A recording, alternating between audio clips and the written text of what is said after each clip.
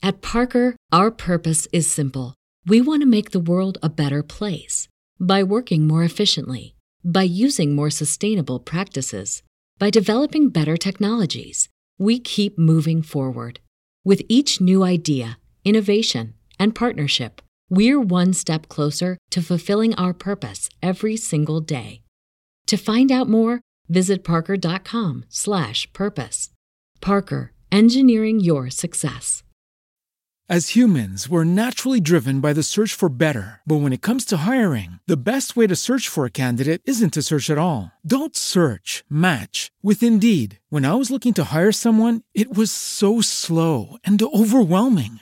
I wish I had used Indeed. If you need to hire, you need Indeed. Indeed is your matching and hiring platform with over 350 million global monthly visitors, according to Indeed data, and a matching engine that helps you find quality candidates fast. Ditch the busy work. Use Indeed for scheduling, screening, and messaging so you can connect with candidates faster. And Indeed doesn't just help you hire faster. 93% of employers agree Indeed delivers the highest quality matches compared to other job sites, according to a recent Indeed survey. And listeners of this show will get a $75 sponsored job credit to get your jobs more visibility at Indeed.com/podcast. That's Indeed.com/podcast. Terms and conditions apply.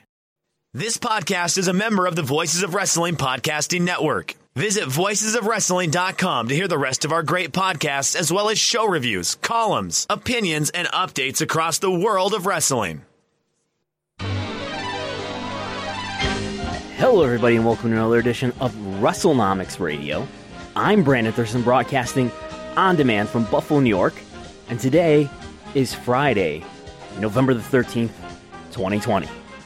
And you know, true wrestling heels never admit defeat, always deny. We've got a lot of AEW news today, coming off of the Full Gear pay-per-view for All Elite Wrestling. We've got pay-per-view buys, a new TV show, a new video game, tickets being sold in the COVID era, maybe a new vaccine, but definitely lots of new cases of the coronavirus throughout the U.S.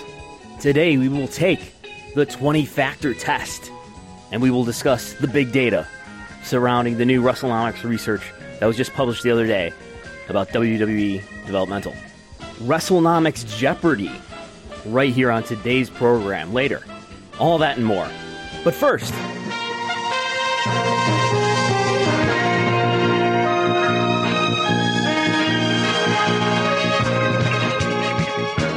cases of the coronavirus have reached an all-time high here in the United States.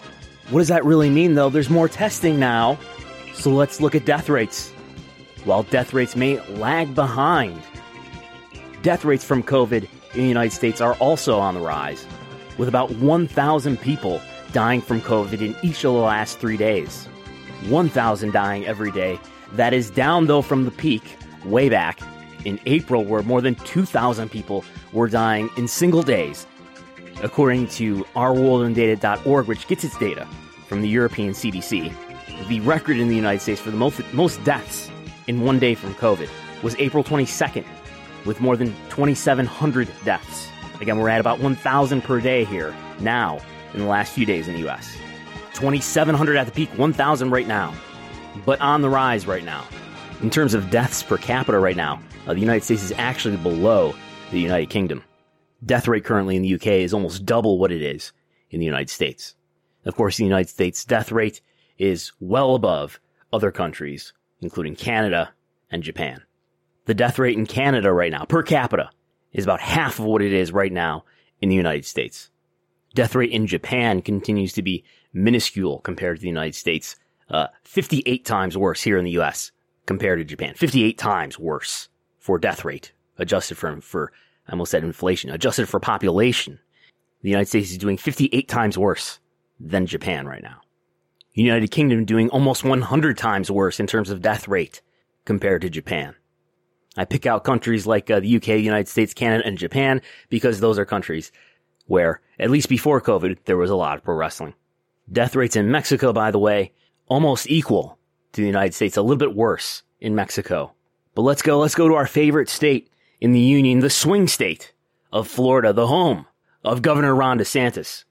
And I did read the news this week that, according to sources like the Washington Post, Florida Governor Ron DeSantis has a new data analyst, an anti-mask sports blogger, an Uber driver, a conspiracy theorist, our friend, Governor Ron DeSantis.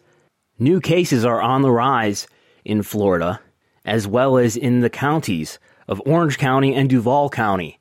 Orange County, where Orlando and WWE are, and Duval County, where Jacksonville and AEW are. But what about testing? In Florida, the positivity rate for COVID tests is also on the rise.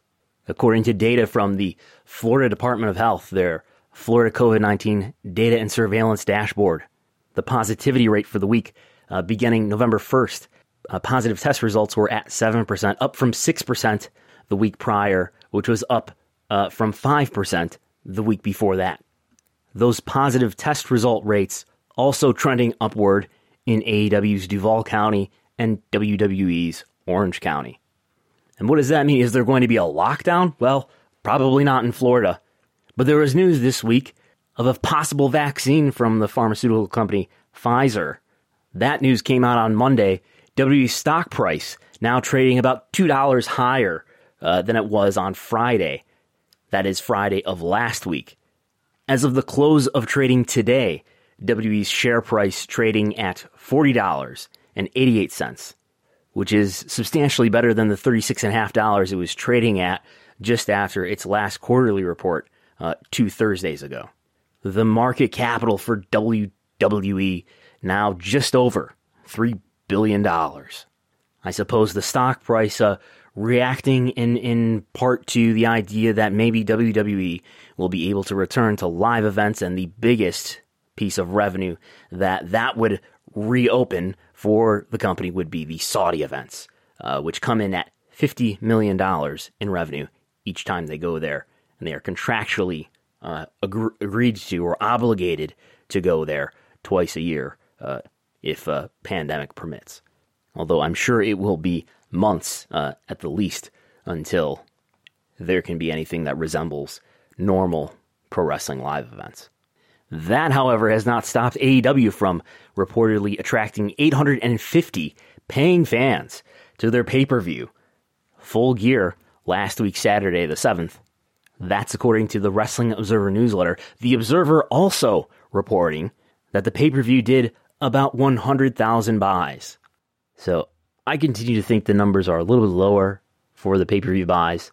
I think by, let's say, my best estimate, I think there are a very, very few number of people who know what the real numbers are. But my estimate for Full Gear 2020 is 85,000 buys. Now, we're early on here, and the way that the pay-per-view business works is it takes a long time to know what the real numbers really are, even among the few people who know what they are. And I'm usually reluctant to go just run through a list of numbers on a podcast, but there have only been a handful of AEW pay-per-views at this point, so why not? Let's go through it for posterity. The All In pay-per-view, which was not an AEW pay-per-view, but in many ways was the precursor event to AEW. Again, of course, not a AEW pay-per-view. That one did 45,000 buys. That was back on September 1st, 2018. The first AEW pay-per-view, Double or Nothing 2019, I believe 98,000 buys. All Out 2019, 88,000 buys. Full Gear 2019, 75,000 buys. Revolution 2020, 90,000 buys. Double or Nothing 2020, 105,000 buys. All Out, 90,000 buys. And this most recent Full Gear 2020, 80,000 buys. So this doesn't change the order very much compared to what the Observer has published, but the high pay-per-view is Double or Nothing 2020. Below pay-per-view is Full Gear 2019, last year's Full Gear. And this year's Full Gear ahead of last year's Full Gear. By my estimation, again, 85,000 this year to last year's Full Gear of 80,000. This is like bingo night, just calling out numbers. But 850 people paying for tickets to be in attendance, maybe about 1,000 altogether, reportedly a Livegate. Probably the biggest audience that I'm aware of in the United States or anywhere outside of Japan since March 13th or 11th, I think it was the last time that there was a major ticketed live event for one of the major companies. CageMatch.net ratings for this event were strong, suggesting the reception was good. People liked the pay-per-view. As it stands right now, with all the votes that are in at this point, I think I am ready to call it. The WrestleNomics decision desk is ready to make a call. And we are going to call this the second best received pay-per-view in AEW's history up to this point. Just short of the first one, Double or Nothing 2019, with an average, well, it's not exactly an average. It is with what Cage Match calls a total rating, because there are some, I think, quite smart adjustments that they make in this formula, which I will not subject the listeners to right now. But the total rating for AEW Double or Nothing 2019 was 9.06. That's based on 277 votes. This pay-per-view, AEW Full Gear, a rating of 8.9. So just 7 points short, 7/100ths short of the record for AEW. That rating of 8.99 is based on 193 votes from the inmates at Cage Match. And AEW's president, Tony Khan, did an interview with TSN this week. TSN is the broadcaster of AEW Dynamite in Canada, where he talked about the third show for AEW, which will be following the 2-hour Dynamite and the YouTube exclusive program, AEW Dark. Presumably an additional 1 hour of programming somewhere in the Turner Sports world. That was part of the agreement with Warner Media, part of the extension on the TV deal between Warner Media and All Elite Wrestling that was made in January, upgrading AEW's TV rights fees to an average annual value of about $44 million. So anyway, about that third show, that extra 1 hour, Tony Khan told TSN it's going to launch in 2021. He said, quote, "We've worked it out with TNT. It's 100% going to launch in 2021. I don't have an exact date yet, but I would look out for it soon, and it's right around the corner." End quote. So TNT definitely sounds like the home, the network where the 1 hour program, the additional 1 hour program will air. Sounds like this is not going to be just AEW Dark moved on to TNT. Sounds like this will be a separate 1 hour program. The big question, which is not addressed here, what night, what day will it go on? Tuesdays and Thursdays seem unlikely with the NBA there on TNT. My guess is that the nights that AEW is preempted to over the summer are clues about where an extra hour of AEW might end up on TNT. And on August 22nd, when AEW was preempted due to the NBA, it aired on Saturday night with a 6:30 start time, Eastern. And the program in that instance had a strong lead-in from an NBA playoff game that had just ended. But AEW Dynamite did a strong number, did a .31 in the demo, which is right in line with what it normally does on Wednesday. As recently as last week, AEW did a .30 in the demo. The other time that it was preempted to a different night, it was aired on Thursday. Again, Thursday I think would be unlikely due to the NBA commitments that TNT has throughout the NBA season. So my guess would be Saturday evenings, maybe in that 6 o'clock time slot, reminiscent of the old Saturday 6:05 time slot on TBS, where wrestling used to live in another era. Tony Khan in this interview with TSN also has some comments about the pay-per-view business. He says, quote, "In 1 year, I would love for us to do a pay-per-view event that is our biggest number yet," Khan said. "Every pay-per-view we've done, we've been really happy with the number. The chart is out there. I'm not 100% sure that they're all going to be accurate, but they're pretty close. And you can see that our numbers are the best pay-per-view numbers anybody in the business has done in the last 20 years outside of WWE." End quote. There is more, but it is true that, as far as I know, there has not been another pay-per-view event other than WWE. Of course, WWE's cannibalized its pay-per-view business with the W Network. Other companies like Ring of Honor Impact Wrestling, and even New Japan with its One Wrestle Kingdom traditional pay-per-view offering back in 2016, I believe it was. 2015.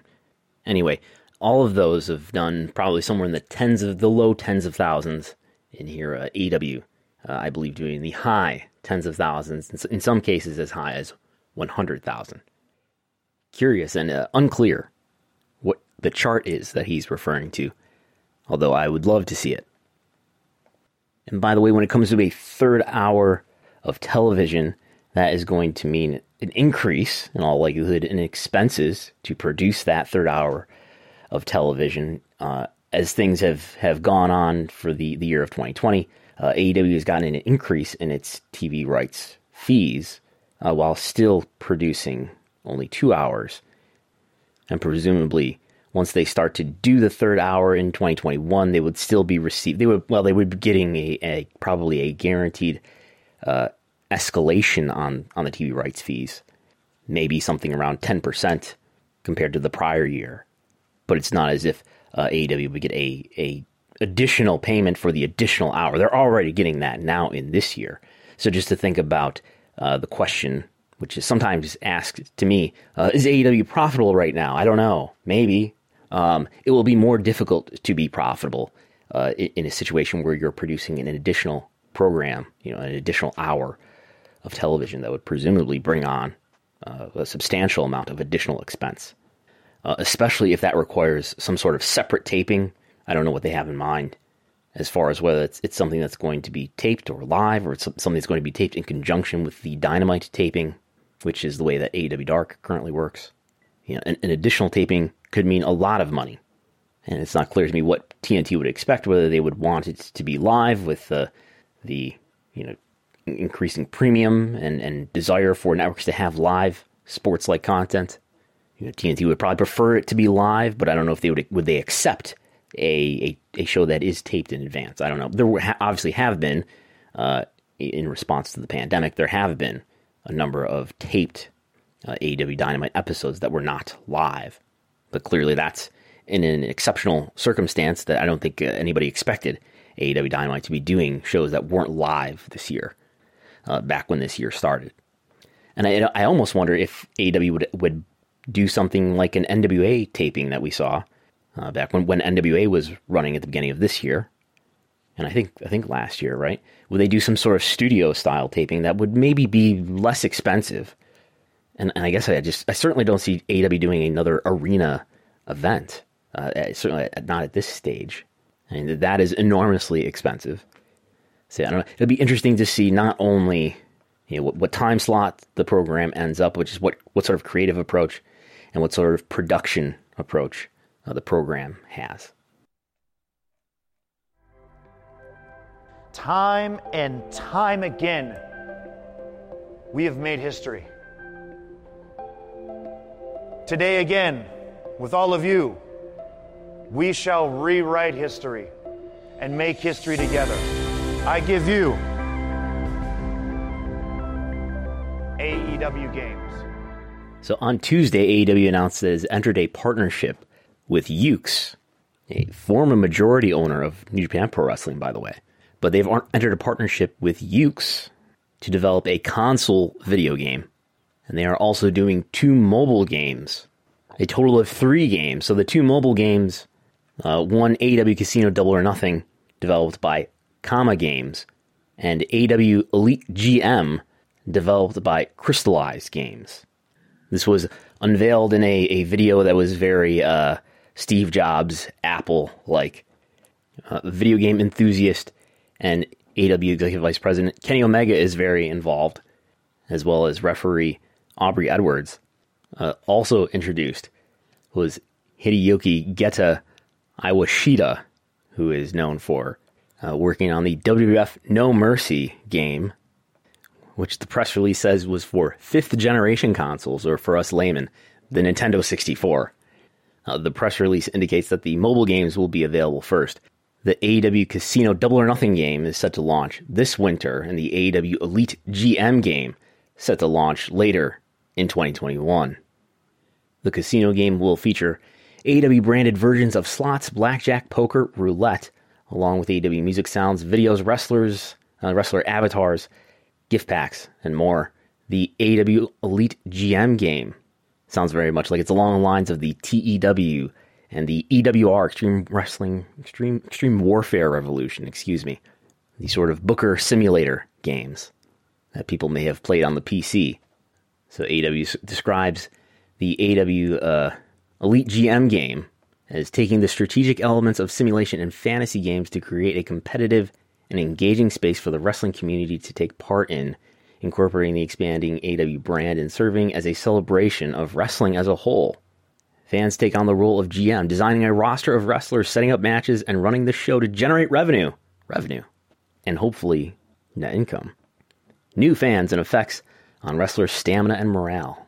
So obviously this should mean some revenue for AEW. It's hard for me to get a sense of what it's worth in terms of a number for AEW, especially since it's not clear what WWE's deals with its partners like 2K Sports are worth. But I do think, I'm not a gaming expert by any means, but I do think there's something to the creative element to a EWR or TEW or this AEW Elite GM style game. You know, taking the wrestling video game beyond just a fighting game and bringing it into this sort of creative approach sounds, I don't know, more along the lines of what it sounds like the future of gaming might be. And it's not an approach that a major wrestling company has taken yet with a game, at least as far as I'm aware of. And meanwhile, we've had these really small, seemingly one-person developed games. Whether it's going so far back as to TNM, which was made by Oliver Kopp, and more recently the EWR and TEW games. Speaking of games, we will be doing a special Jeopardy contest later on at the end of this program. Special WrestleNomics Jeopardy. But first, let's talk about viewership. SmackDown had one of its best numbers in a long time. Final viewership was up to 2.3 million viewers, with a key demo rating of 0.0. I keep saying 0.0. 0.70. Anyway, the last time SmackDown had a key demo rating that was that high was March 27th. The last time SmackDown hit a 2.3 million viewers was April 10th. Pretty sure that's the first SmackDown after WrestleMania. So here in the pandemic era, after really going into a valley through the summer, according to Dave on Observer Radio, it sounds like the show peaked at 2.5 million viewers for the Sasha Banks versus Bayley match. So SmackDown basically doing a pre-pandemic number. I'm looking at the list of ratings earlier this year. February, doing a lot, 2.4 million. There is an instance of a 2.7 million viewership on February 28th, doing a lot of 0.7s and 0.8s in the key demo. So much better than the depths that Raw and SmackDown have been at throughout the summer. And Raw, now well into the NFL season, was up from the prior week, holding up well still while going against Monday Night Football. Raw continues to seem like it's holding up okay. It was up in a month-to-month comparison from September to October. So October did better than September. November is now doing worse than October, though. More or less back down to September's levels of viewership. On Wednesday night, AEW Dynamite got back on the board after everything was blown away for cable news coverage. Last week, the entirety of the top 50 on Wednesday night consisted of cable news. That was the night after the election. But AEW ranking at 17, NXT ranking at 56. NXT at this point, after having a really good rating for the Halloween Havoc episode at the end of October, currently averaging 1.4 in the demo for November, which would be, if it ends this way, would be the lowest average demo rating for any month so far. And the same goes for total viewership, currently averaging 610,000 viewers. This is skewed by last week, going against a lot of strong competition on cable news. AEW is down slightly at this point in a month-to-month comparison. And now let's go to These comments from Alexa Bliss this week in response to a question in her appearance on the podcast, Allison Rosen is Your New Best Friend podcast. Here's a hard-hitting question. WWE has come, this is from Sarah Miller as well. WWE has come under fire in recent years for its stance on its wrestlers as independent contractors. Is this still the case? Do you ever feel like there is pressure to be in the ring, even if you are hurt or feeling ill? You know, WWE takes care of us 100%. You know, we all are in a contract, and anything that happens inside the ring, WWE takes care of. You know, our health is 100% priority. Our health and safety is 100% priority in the company. And, you know, unfortunately, we're living in the middle of a cancel culture where people try to start rumors and, you know, make their assumptions of things. And, you know, there's never been a time where I've ever felt uncomfortable about being in the ring or have ever felt forced of being in the ring. You know, even when I was injured, I had concussions, and Vince said, all right, well, we're going to send you to the best specialist there are. And he did. And I saw concussion specialists, and they went above and beyond to take care of me. And, you know, I know everyone feels that way.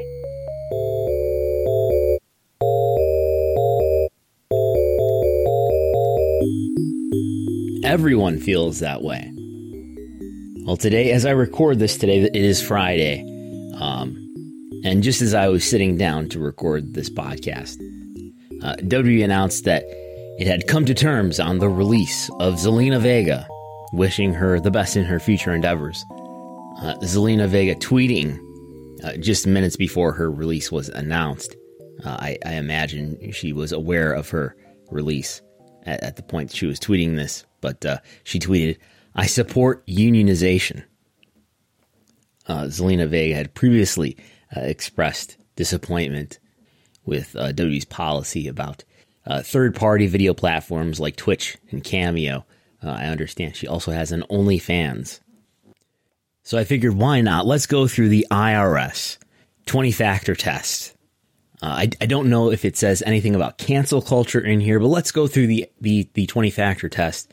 I'm getting this from regent.edu. Basically, the 20 questions that the Internal Revenue Service is to take into consideration in determining whether a worker is an employee or an independent contractor. Of course, if you're not aware, employees are required to be given certain things like health insurance, possibly rights to paid leave. Employers are required to contribute to employees' Social Security taxes, Medicare, things of that nature. But not if they're an independent contractor. You do that all by yourself. You take care of all those things by yourself. Although I do believe it is true. Any injuries that happen in WWE's ring, WWE's taken care of. But let's go through the 20-factor test. And I will preface this by saying I am not a labor expert or labor lawyer. But for the fun of it, let's go through these 20 questions and see if some answers appear obvious to us. I should point out, too, at the beginning, basically, to these 20 questions, if the answer is yes, that supports the notion that the worker is an employee. So yes means maybe this worker is an employee. No one question is meant to carry more weight necessarily than any other. Just because we can answer yes to one question or a few questions doesn't necessarily mean that the worker should be classified as an employee. Instead, it is the preponderance of factors that should lead to an employee being classified as a worker classified as an employee. So anyway, factor number 1, instructions. Is the worker required to comply with an employer's instructions about when, where, and how to work? And I think W wrestlers are routinely required to be at specific venues at specific times. Although wrestlers may have input, their matches or segments are generally given specific instructions. Talking segments are scripted, and matches are controlled by producers. So I think the answer to question number 1 is yes, which supports the notion that these workers are employees. But that's just one factor. There's 19 more to go. Number 2, training. Is training required? Does the worker receive training from or at the direction of the employer? That includes meetings and working with experienced employees.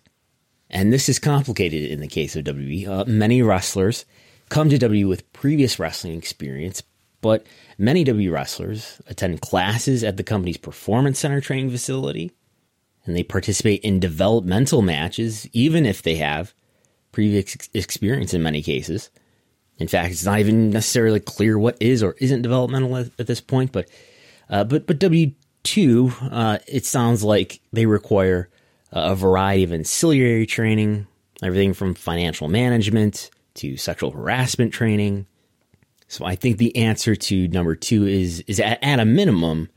I think the answer is in many cases, yes. In many cases, especially wrestlers who have no prior wrestling experience, more on that later.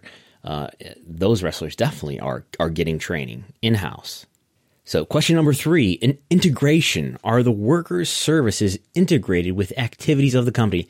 Does the success of the employer's business significantly depend upon the performance of services that the worker provides? Well, for this factor, let's go to a comment from WWE Executive Vice President Paul Levesque, speaking at the opening of the WWE Performance Center on July 11th, 2013. Talent is the WWE's only natural resource. Without it, we have absolutely nothing. No Raw, no SmackDown, no 150 countries watching, no 650 household viewers globally, no 80,000 people at a MetLife Stadium, no 170 million people following us digitally. So there you have it. And I would say, 61 million, go ahead, Hunter. Million viewers in the U.S. alone, no 2 million in pay-per-view buys. So ensuring a constant supply of fresh talent is essential. Okay. If that's not enough, if you go to the SEC filings, there's always a list of risk factors. One of them talks about WWE's need to continue to retain and recruit talent. It says, and I quote, "Our success depends in large part upon our ability to recruit, train, and retain athletic performers." So I don't think there's any question about this one. Number 3 is yes. All right. Number 4, services rendered personally. Is the worker required to perform the work personally? Wrestlers perform their key services in person, broadcast to millions of viewers globally, and often with thousands of viewers, spectators in attendance. That's yes. Number 5, authority to hire, supervise, and pay assistants. Does the worker have the ability to hire, supervise, and pay assistants? I would say wrestlers may hire agents and maybe personal trainers, but they don't hire, supervise, or pay assistants who work for the company. So I think that's no. Number 6, continuing relationship. Does the worker have a continuing relationship with the employer? Wrestlers are under contract to WWE for a specific amount of time. I think that is yes. Number 7, set hours of work. Is the worker required to follow set hours of work? Wrestlers are required to work at a specific time in order to appear at live events and television broadcasts. I think that one's yes as well.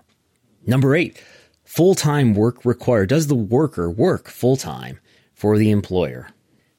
Wrestlers who work for WWE often spend most of their week working, traveling to venues, or participating in other activities like personal appearances or just working on their physical appearance and physical fitness in specific support of their work.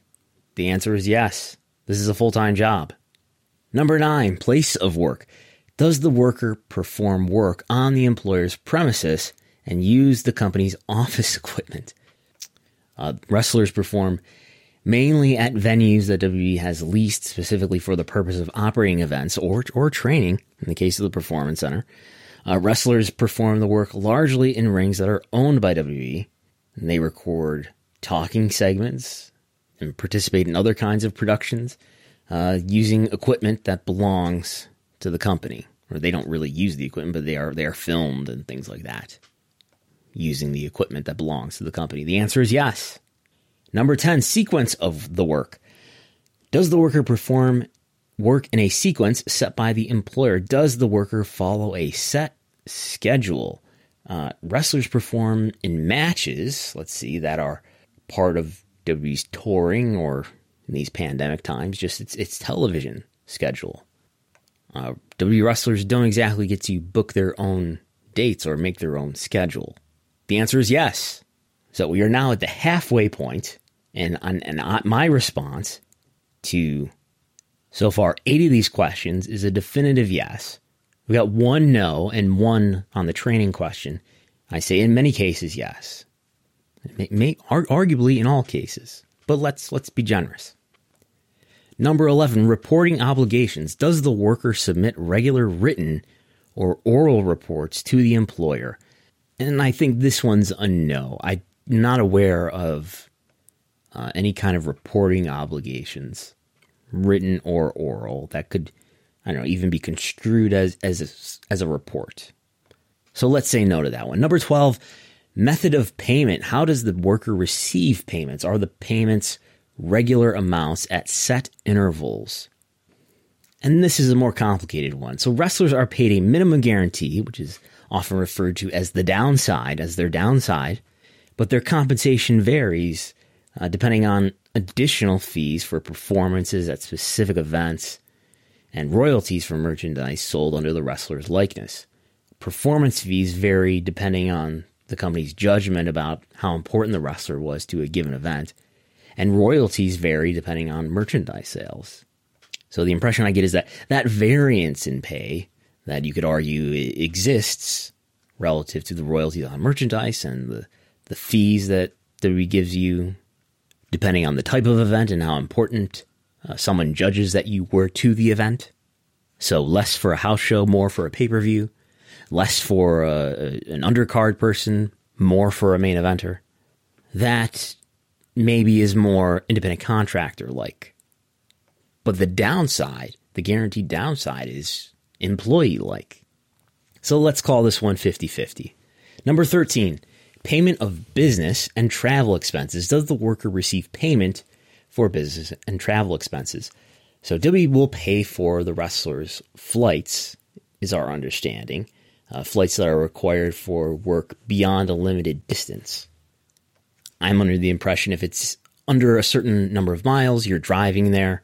If it's over a number of certain miles, you are flying there and the company is paying for the flight. So in many cases, WWE flies the talent from their home to the first venue or the first city where the venue is located, and the wrestler gets a rental car and drives around to the various venues after that, pays for wrestler's own lodging, and then gets flown back home. So WWE is paying for some of the travel, but wrestlers are paying for their own rental car expenses, their own lodging expenses, their own food expenses, and any other needs that they have while they're traveling. For professional wrestlers, that includes things like gym membership fees and tanning fees. So I would say that's like a mostly yes, 3/4 yes. Number 14, furnishing of tools and materials. Does the worker rely on the employer for tools and materials? Well, what are the tools and materials for a wrestler? And I think that's a really ambiguous one. There's ring gear, and I actually don't know if I think in many cases the wrestlers are paying for their own gear, but then we hear about how there's seamstresses and things like that who make gear at the venue for the wrestler. So I'm not sure how that all works. If you could justify that the tools are the ring, certainly the wrestler relies on the employer for that material. The wrestler relies on the company for all of the production equipment. The wrestlers are certainly not providing that. So let's call this one 50-50. Number 15, investment. Has the worker made an investment in the facilities or equipment used to perform the services? In the way that we typically think about facilities or equipment, I don't think so. The wrestler is certainly not investing in the production or ring materials. I I don't know if you could argue that the physical body is a facility or a piece of equipment. As mentioned, there's the ring attire, which the wrestler probably generally buys for themselves. But let's be charitable to WWE's case here and say no. Number 16, risk of loss. Is the payment made to the worker on a fixed basis regardless of profitability or loss? And I'm not quite sure how to read that. In WWE's defense, you could say no, wrestlers are paid depending on the success of the event, and I'm not sure if that's what is meant by profitability or loss. Wrestlers get downsides, even if a live event isn't profitable. I believe wrestlers are being paid a fee for the live event. So considering the downside and considering I think they always get fees, even if a house show is a money loser, well, I'll say yes to this one. Number 17, working for more than one company at a time. Does the worker only work for one employer at a time? And that is, in almost all cases, yes. Wrestlers cannot, at least not without permission from the company, cannot work for any other wrestling company. There are some exceptions like the NXT UK contracts where those wrestlers are able to take independent bookings. But that is the exception. So the answer here is yes. I guess unless you are an NXT UK wrestler who's taking indie bookings, the answer is yes. Number 18, availability of services to the general public. Are the services offered to the employer by the wrestler, by the worker, unavailable to the general public? So are they unavailable to the general public? And actually, the closest thing that I can think of as far as a service that a wrestler provides being available to the general public would be Cameo. But members of the general public do not conduct wrestling events usually. I guess you could decide to be a wrestling promoter, but a person who decides to be a wrestling promoter cannot obtain the services of wrestlers who are under contract to WWE. And when it comes to things like Cameo or other video platforms, WWE has recently restricted the use of those services by their wrestlers. So the answer here is yes. Number 19, there's two more to go. Right to discharge. Can the worker be fired by the employer? And the answer is yes. WWE can fire wrestlers at any time, including today. As people know, there is usually a 90-day non-compete clause that prevents the wrestler from going and working for another wrestling company within 90 days of the release. So presumably Zelina Vega cannot work for another wrestling company for another 90 days from today. But the answer is yes. Number 20, the final question. Right to quit. Can the worker quit work at any time without liability? The answer is no. Wrestlers have a great deal of difficulty leaving the company in advance of the term of their contracts. WWE may even add time to the wrestler's contracts equivalent to the duration of the time in which a wrestler was unable to perform due to injury. I think some wrestlers like Daniel Bryan and Rey Mysterio and Luke Harper, now known as Brody Lee, have experienced things like this, where WWE has added time to the end of their contracts commensurate with the time that they were injured and unable to perform. But that answer is no, meaning they are less like an employee, since the answer is no. So anyway, to review the 20-factor test, and I have 1, 2, 3, 4, 5, 6, 7, 8, 9, 10, 11, 12 that are a definite yes, and an additional 4 that are in sort of a maybe gray area, and 4 that are a definitive no.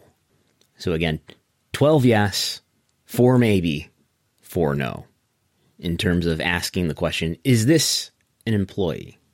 And again, I don't know, I'm not a labor lawyer or expert, but that seems like a preponderance of yes answers, leading me to believe WWE wrestlers are generally misclassified as independent contractors when they should be properly, legally classified as employees and therefore be entitled to the same benefits that employees are entitled to generally, including medical insurance, tax benefits, paid leave, and so on.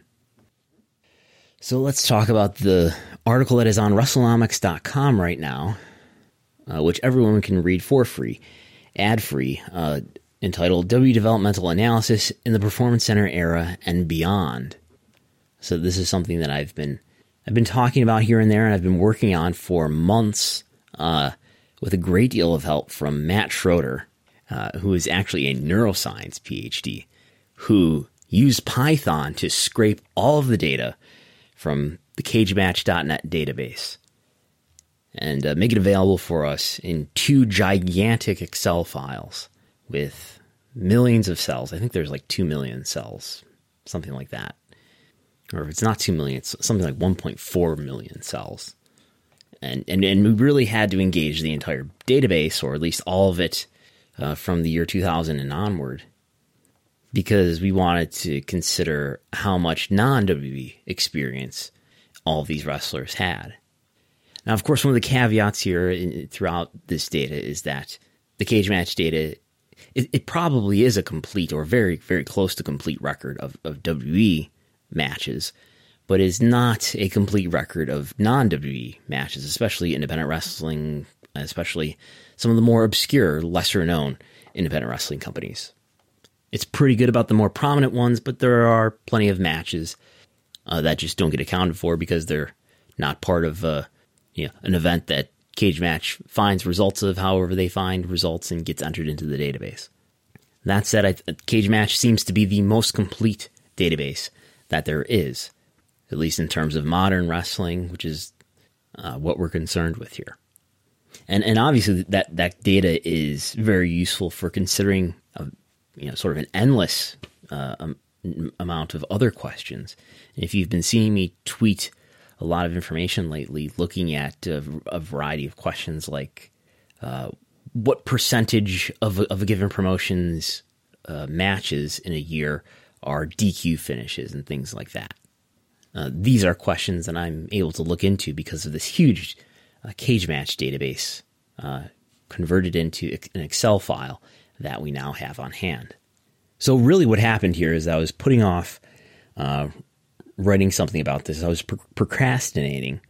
And but then this issue came up with Rich from the Voices of Wrestling, and I shared some information that I had from this study with him that had not really been made public, and they were discussing it. I understand they talked about it, or were talking about this subject and referencing some of this data on the Voices of Wrestling flagship podcast, which is now out, which I have not listened to yet because I will listen to it, but I will listen to it after I record this because I do not want to have my thoughts affected by potential groupthink here among the members of the Voices of Wrestling podcasting network. I want to ensure that you, the listener, are the beneficiaries of independent thought. So I don't know what conclusions Rich and or Joe came to based on the information that I shared with them. But anyway, this compelled me to finally put something together and publish it, which I did in a hurry too. So I wish people should bug me about more things, and it'll motivate me to quickly write articles like I did on, was this Thursday afternoon, I think? Anyway, what I think are the sort of hot issues around this, the questions that people want answered that are adjacent to this kind of data, is people want to know, so here we are 7 years into the Performance Center. What is the Performance Center worth it? Has it been worth it? And we're not going to get a clean answer to that, at least not today. I mean, you or I may have intuitions about that. First of all, I don't know. It's not clear to me what the cost of the Performance Center is. It's clearly large. I mean, it's an entire work center with many trainers and various staff and personnel. I did go into some of the old training schedules to look at the corporate and other line and see if I could, see any difference in the seasonality, to see if we could say, oh, okay, in the first full quarter with the Performance Center, which I think would be Q4 2013, was there a big jump that was sustained and seems to still be there, forevermore after that point? And it's not clear to me what that difference would be. And it may very well have been a cost that gradually grew over time. as more trainers and personnel and more expenses were put into it. I think a point that Mookie has raised at times on our previous episodes was that for whatever you can say about whether or not the Performance Center and whether NXT have actually been more effective at developing talent, the Performance Center is a good recruiting tool. It's probably easier to recruit attractive talent, great athletes into something like the Performance Center, as opposed to saying that we're going to sign you and send you to a warehouse in Louisville. So there is that. Another key issue that people talk about around this topic are, well, who are the people who have, been trained from scratch at the Performance Center? And I can tell you who those people are. At least in terms of I can tell you who are the people who've been trained from scratch at the Performance Center who have now had a run on the main roster. The benchmark I'm using here as a proxy for main roster promotion is you've had at least 10 main roster matches. There may or may not be better benchmarks to set, but that seems to be at least a decent one. You've had 10 main roster matches, so you've not just had a few. If you've had 10, you've probably have had or are on your way to having many more. And in this study, by the way, we looked at a number of other data points for each wrestler as well, which we'll get into some of them here. But anyway, by my count, we've got 21 wrestlers who came to the Performance Center. And by came to the Performance Center, I'm saying I know the Performance Center was opened, I believe, July 11th, 2013. I'm starting the clock on January 1st, 2014, to account for the notion that I think everybody who started at the very beginning of the Performance Center had already been in W Developmental and had already been a part of FCW, Florida Championship Wrestling, before the opening of the Performance Center. So when it comes to the date of your of your 10th main roster match, I'm starting that I'm counting everybody on or after January 1st, 2014. So somebody like Charlotte Flair, who in fact had her first WWE developmental match on June 20th, 2013, before the Performance Center opened. Nonetheless, she had her 10th main roster match on January 31st, 2015, so that's within our timeline here. And we're going to consider her a Performance Center person. So anyway, the 21 are Charlotte Flair, Baron Corbin, Braun Strowman, Mojo Rawley, Enzo Amore, Lana, Dana Brooke. This is in order of the date that you had your 10th main roster match, by the way. Lana, Dana Brooke, Jason Jordan, Alexa Bliss, Carmella, Nia Jax, Riddick Moss, Liv Morgan, Mandy Rose, Sonya Deville, Razor, Akam, Ronda Rousey, Lacey Evans, Tucker Knight, and Bianca Belair. Really, we should probably include Montez Ford and Angelo Dawkins, the Street Profits, but they had some Evolve matches. Even though, yes, Evolve was kind of a WWE affiliate at that time. And yes, this is something we discussed as we were going through the data and figuring out how we were going to do this analysis. Should Evolve be considered WWE at this point? This was something that was discussed. We decided no, though. But another way that we could slice this data, though, is look at the percentage of among your match count. Here are all the matches that you had before your 10th main roster match, and ask what percentage of those matches happened in non-WWE places. So for somebody like Kevin Owens or Finn Balor, that percentage is very high. For Charlotte Flair, that percentage is 0. For Baron Corbin, that percentage is 0. So to account for these people who are really close, like Angelo Dawkins and Montez Ford, we can say, let's say who's got less than 5%. And if we look at who's got less than 5%, then to that list of 21 wrestlers who are totally pure, we can then add on an additional 7 people, and that includes Rusev, Colin Cassidy, who Big Cass, yeah, Montez Ford, Wesley Blake, Angelo Dawkins, Aiden English, and Otis He's just known as Otis now, right? Otis Dozovic. Is that how it was said? I don't know. But anyway, and that brings the total number to 28. 28 wrestlers who are strongly pure PC projects. 7 years, 28 wrestlers, about 4 wrestlers a year who, are wrestlers who are strongly pure PC projects and who made it to the main roster. Meanwhile, over the same time period, you've got 83 wrestlers who had at least 5% or more of their pre-10th main roster match experience happened outside of WWE. And by the way, this is only for people who have had their 10th main roster match from the year 2014 to the present. You should really go to the article and you can see the table here. I know this is complicated, but there's a vast spectrum between anywhere from 11% to 100%. You got people down on the low end of pre-WWE experience like Velveteen Dream, Chad Gable, Scott Dawson, Noah Jose. Now, possibly due to the incompleteness of the Cage Match database, you even got people on the low end like Bayley, who probably has quite a few indie matches that are just not in the Cage Match database. All the way to people way on the other end at 100% like Spud, Tony Storm, Spud. Cage Match is deferring to some of the older previous names.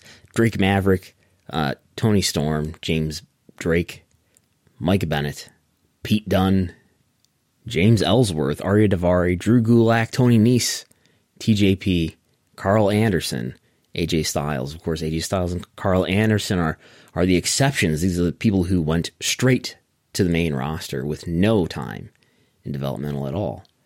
So that's just the beginning.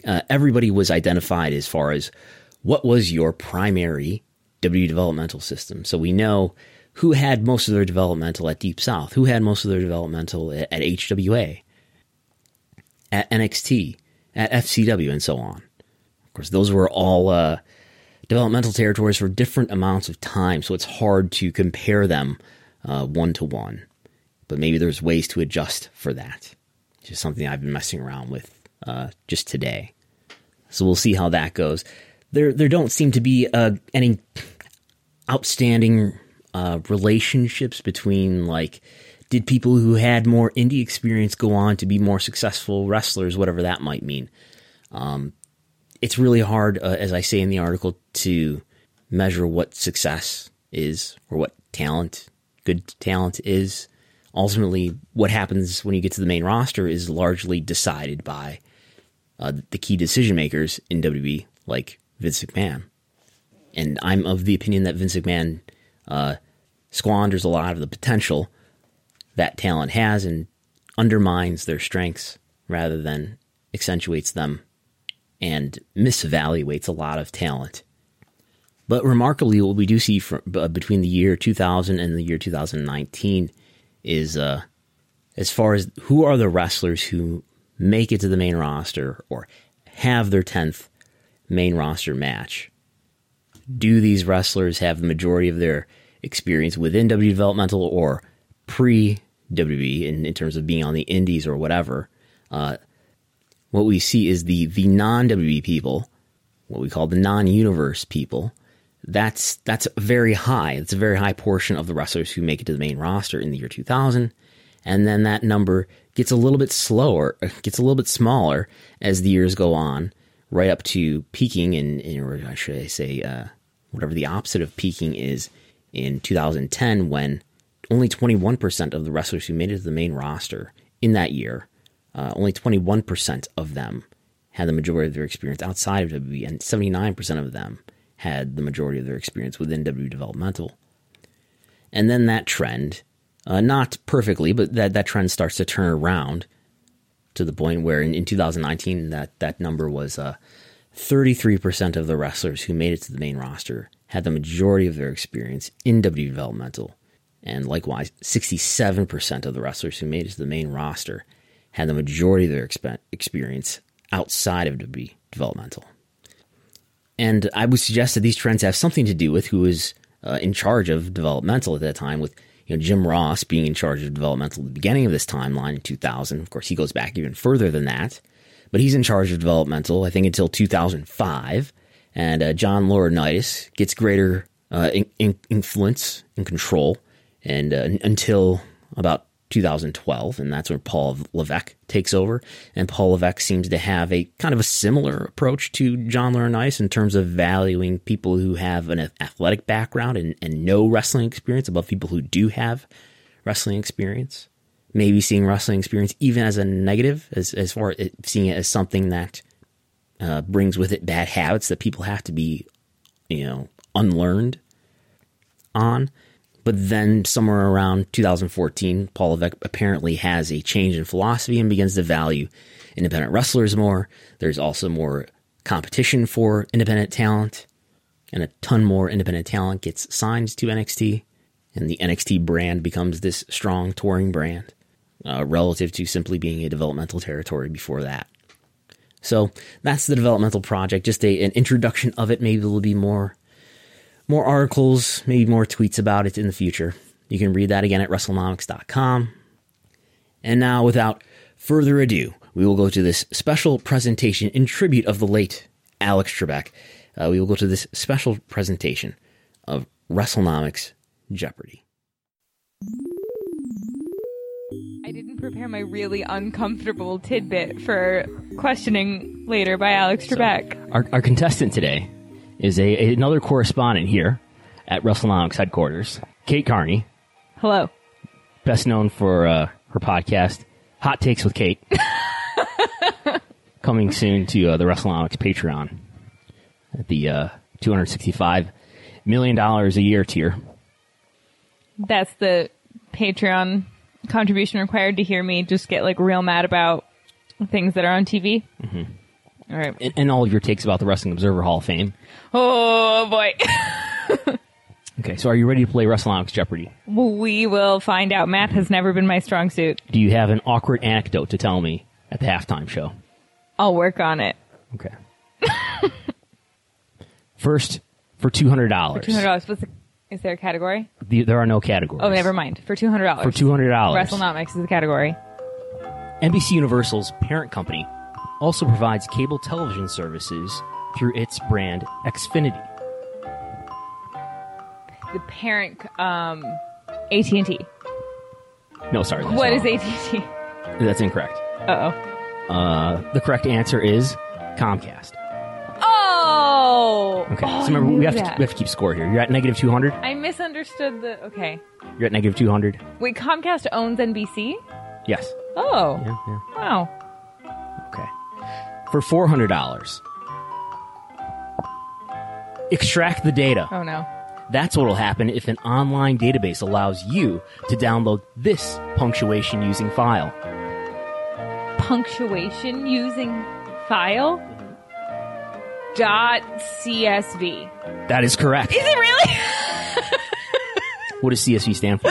Ooh, comma separated values. That is correct. Do I get bonus money? So you're now at 200 positive. Okay. Is somebody going to write this down? Or am I just going to do it in my head? I don't know. All right. The next clue is for $600. $600.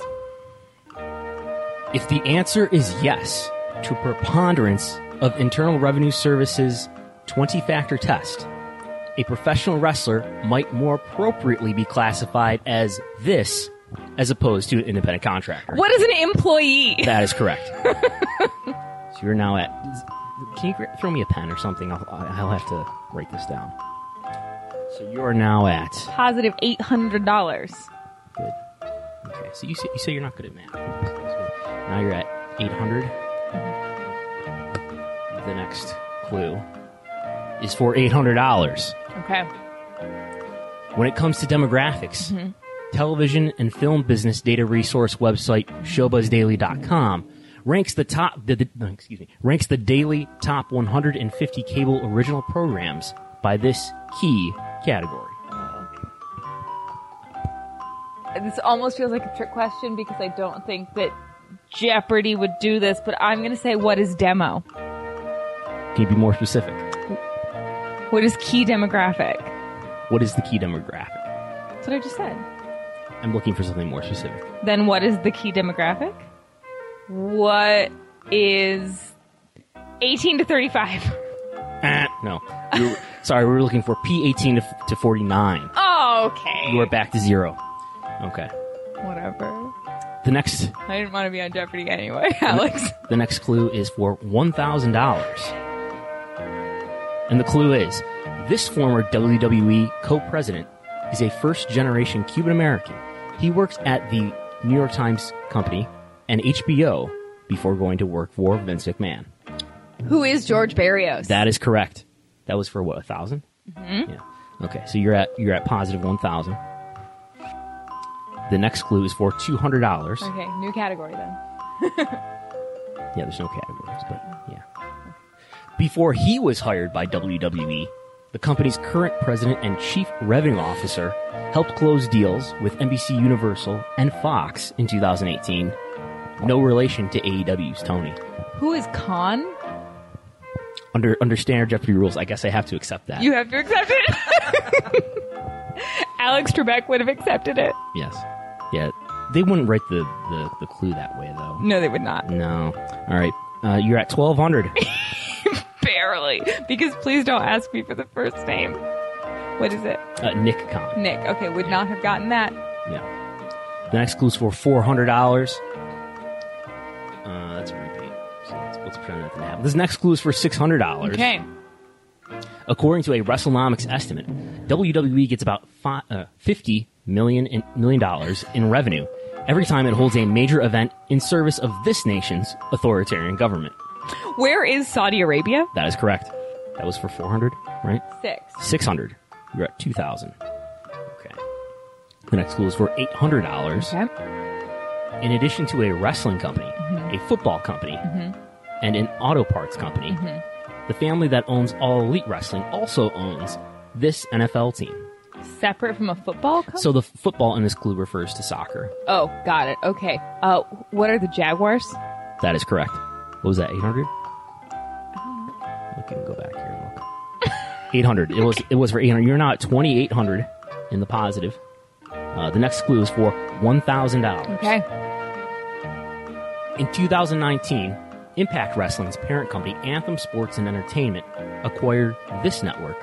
Shortly after, it was no longer the U.S. TV home of New Japan Pro Wrestling. What is Access? That is correct. Ooh, that was a real shot in the dark. 3,800.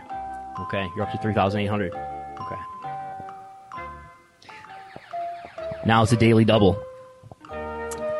You can wager everything up to $3,800. But I don't know the category. There is no category. I know, but that's the strategy I would use in a traditional Jeopardy daily double. The category I will is wager WrestleNomics. 1,500. 1,500 on the daily double. Okay. And here's the clue. In 2020, this Dutchman announced on his blog on njpw.co.jp that he would be leaving the company he was currently serving as president and CEO. New Japan Pro Wrestling. Is that your final answer? Yes. That is incorrect. The correct answer is Harold May. So what's 3,000? Then why is it on the New Japan blog? That's where he announced it. He has a blog on the official website, and he said he's no longer going to be, working as the CEO of the company. Also, who is it? This Dutchman applies that the question is, who is it? What's the question? Am I supposed to say where he was or who he is? The correct response would be, who is Harold May? Oh, I was trying to tell you which company he was leaving being president of. Okay, would you have known that one? Absolutely not. Yeah. Okay.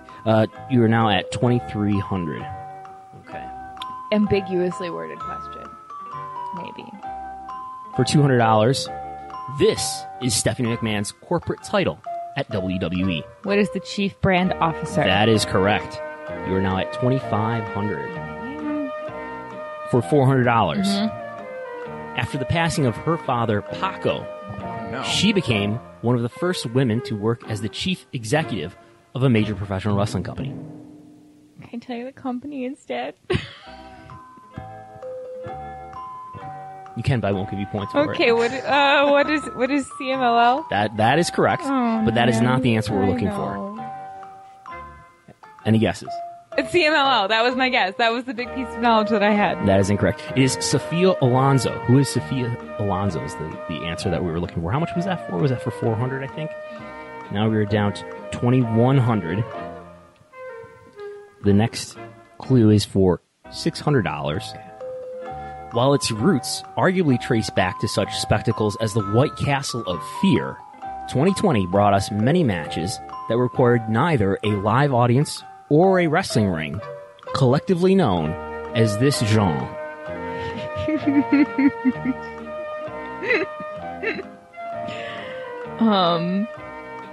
See, this one I really do know, and I'm just having a blank, and I'm really upset about it. If I were on Jeopardy, I'd be one of those contestants that was, like, visibly panicking behind their eyes. Like you're buzzing in, but then not. Yeah, but then I go, ah, after I've been buzzed. What is a cinematic match? We'll accept that. That's correct. So 600 plus, now you're at 2,700. We will accept it. What were you looking for? What was your answer? Cinematic wrestling? Cinematic matches. Cinematic Match, was the thing. Skin of my teeth. Skin of my teeth. Next clue for $800. World Wrestling Entertainment introduced this drug testing policy soon after the untimely passing of Eddie Guerrero. What do they call their drug testing policy? Is what we're looking for there. Oh, what is a wellness test? That is correct. That's good enough. The wellness policy. I was like, what is their drug testing? I was so confused. Okay, I understand now. 3,500. This is the same problem that I have in traditional Jeopardy too, where I just have a hard time understanding the question that they're asking. Next for $1,000. Okay. Whether you believe the attendance was 93,179 or 78,500, this wrestling super event was held at the Pontiac Silverdome in 1987. This is asking me to remember a number because I have to know which Mania it was, and if I get it wrong, I feel like I'm going to get kicked out of wrestling. Is it WrestleMania 3? That is correct. Oh my god! That was so stressful. Okay, you're up to 4,000. Coming, Ken Jennings. The next clue for 1,200. WWE announced the attendance for this event was 101,763, but the Arlington Police Department told Brandon Thurston the actual count of attendees was 80,709. That's a really big discrepancy. I assume it's another WrestleMania. Let's say 27. That's not correct. Okay. 32 is the correct answer. All right. Do you think I was emailing the what year would be WrestleMania 27? I have absolutely no idea. Okay. So that was for 1,200. You're asking me to do math in the thousands. Yeah, so now you're at 2,800. Okay. Okay. The next clue for 1,400. Whoa. We're in double jeopardy. Yeah. World Wrestling Entertainment's independent contractors thought they were getting rich in 2020 on this Amazon-owned video service until Vince McMahon threatened wrestler streamers with termination. What is Twitch? That is correct. Back in the game. Okay. 4,200? 44. The next clue is for 1,600. Before joining WWE as Chief Financial Officer in 2020, Christina Salen held the same title for this online realtor of handmade goods. What is Etsy? That is correct. That was for 1,600, right? So you are now at 6,000. Okay. And now it's time for Final Jeopardy. Okay. Do I have to pick a wager? What do I have now? The category is television ratings. Right. What's my... You currently have $6,000. Okay. Television ratings. Oh boy. So I'm going to wager $1,000. Wager $1,000. Mm-hmm. Okay. And the clue is, this E! Network reality series, 5th season in 2020, averaged a 0.22 rating in the P18 to 49 demographic. That's higher than WWE NXT's 0.17 rating over the same 11 weeks. What is Total Bellas? You wagered how much? 1,000. 1,000. Okay. $6,000. So now you have $7,000. Excellent. Does that make me the reigning WrestleNomics champion? Well, if there are future editions of WrestleNomics Jeopardy, that is the high score to beat. $7,000. What are you going to do with your winnings? You can send them to me directly via PayPal. Yeah. Anyone else is also free to send me money directly via PayPal. And I will spend it on snacks. Now, here at the WrestleNomics headquarters, when I have suggested the idea of using PayPal, I have at times been ridiculed. Yes. As that indicating that I am old. Yes. For using PayPal. Right. I only said PayPal because I'm talking to you specifically. For the general public, I would say Venmo, please. Do younger people use Venmo? Is that what's happening here? Yes. Is that true? If we had a pie chart that showed the market share, United States, globally, or only United States especially? I would say the only people that use PayPal are those that could be marked in a pie chart as fearful of change. Any final WrestleNomics thoughts? Any analysis? What's the talk among the other correspondents here at WrestleNomics headquarters about the business as it stands today? Thank you for asking. I feel like that's a really broad question. If I could get you to come back with more specific... Oh, you put your microphone down. You're not... Nikki Bella, what's her case for the Wrestling Observer Hall of Fame? Put her in it. Make the case. Well, okay. For people that don't know, what are the criteria? What are the criteria? Three major criteria are yes. drawing power, in-ring wrestling ability, sure, and historical influence. There's also some language in the instructions about longevity and how somebody with a long run should be more valued than somebody who had a short run of only a few years. Okay, point 1, drawing power. We answered this in our own final Jeopardy question. Her and her sister's 5th season of their reality show did better than NXT or AEW. No, they did not do better than AEW. You said that to me earlier today. But that's not true. Okay, you were an untrustworthy correspondent. But it did. I was just speaking off the top of my head. But okay. They did do better than NXT.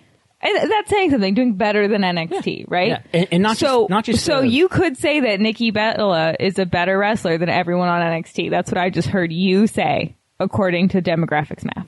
Well, it's been on how you determine who's a better wrestler. But and this is key demo. Right. I think that the total audience might be closer. I don't know, but the key demo is what. Right. But okay, so what people say matters, you know? So there's that aspect, right? She is on a show that admittedly isn't a wrestling show, but does better than many wrestling shows do. That says something for her drawing power. The second aspect is wrestling ability. I don't think a lot of people argue that Nikki Bella is a bad wrestler. I think she is notoriously one of the wrestlers that improved greatly over her career. Which also I think ties into longevity. She transitioned from the Divas era of wrestling into the more modern women's revolution, if you will. She didn't last very long in the women's revolution era of wrestling, but she did transition into it. She was able to hold her own. She did more than one era of wrestling in WWE.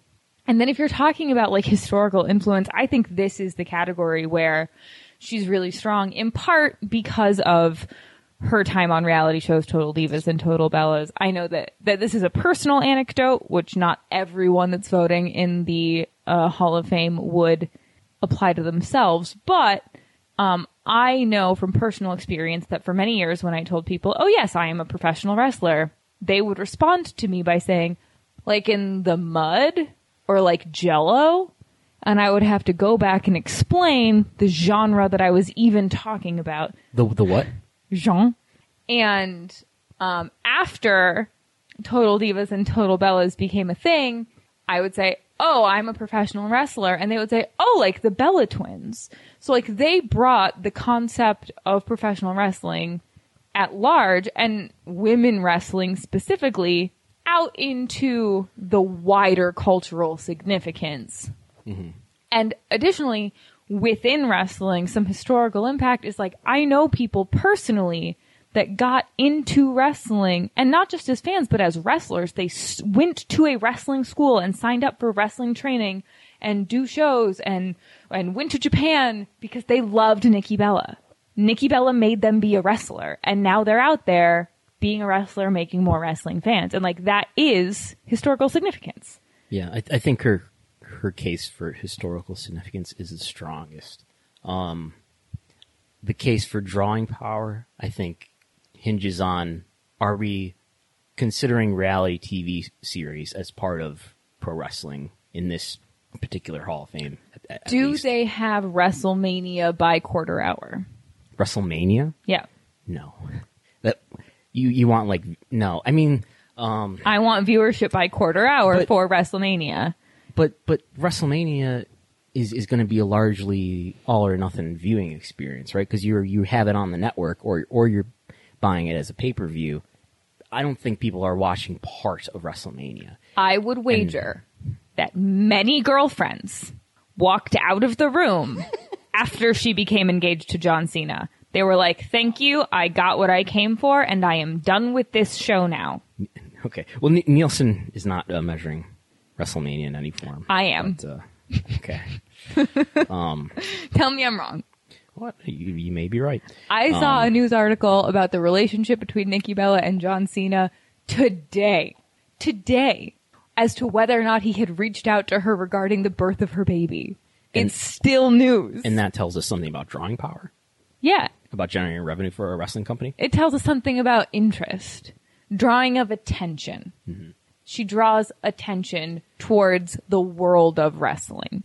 Whether or not she's personally making extra money for WWE at this second, I don't care. She's drawing attention toward the industry. Yeah. Well, in addition to, these Total Divas and Total Bellas shows that the Bella twins were arguably the biggest, I mean, probably without doubt the biggest stars of, absolutely. Right?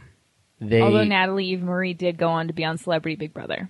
They did decent ratings, and I think I haven't dug deeply into this, but I think there's a good argument there that they attracted a female audience to Raw and SmackDown that was not present before.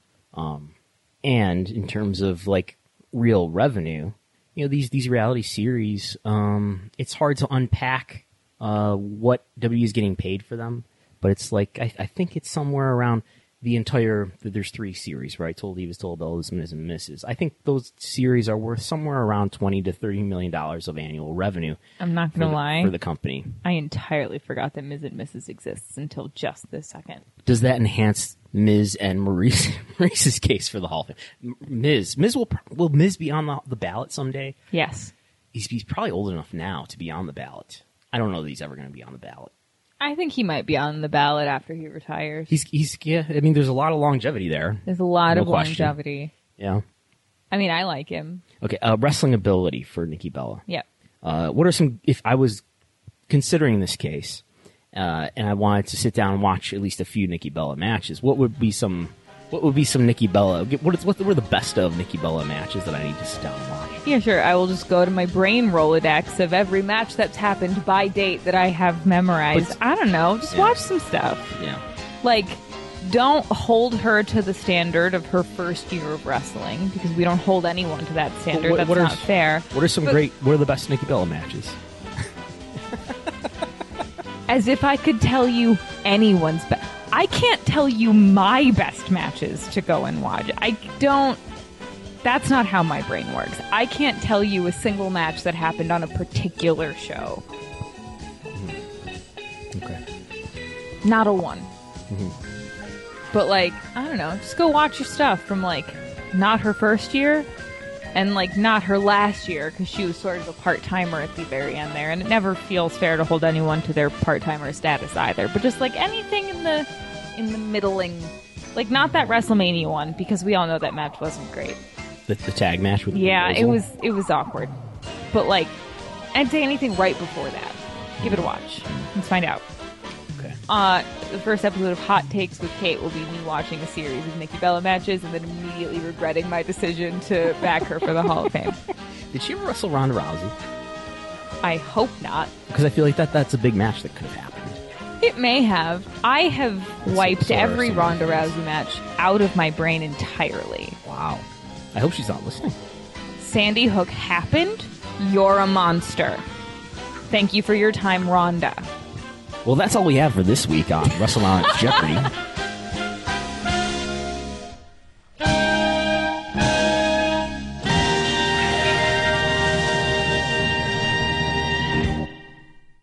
At Parker, our purpose is simple.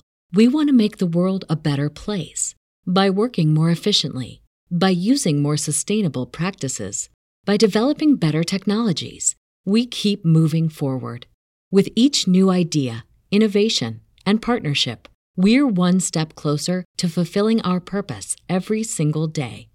To find out more, visit parker.com/purpose. Parker, engineering your success.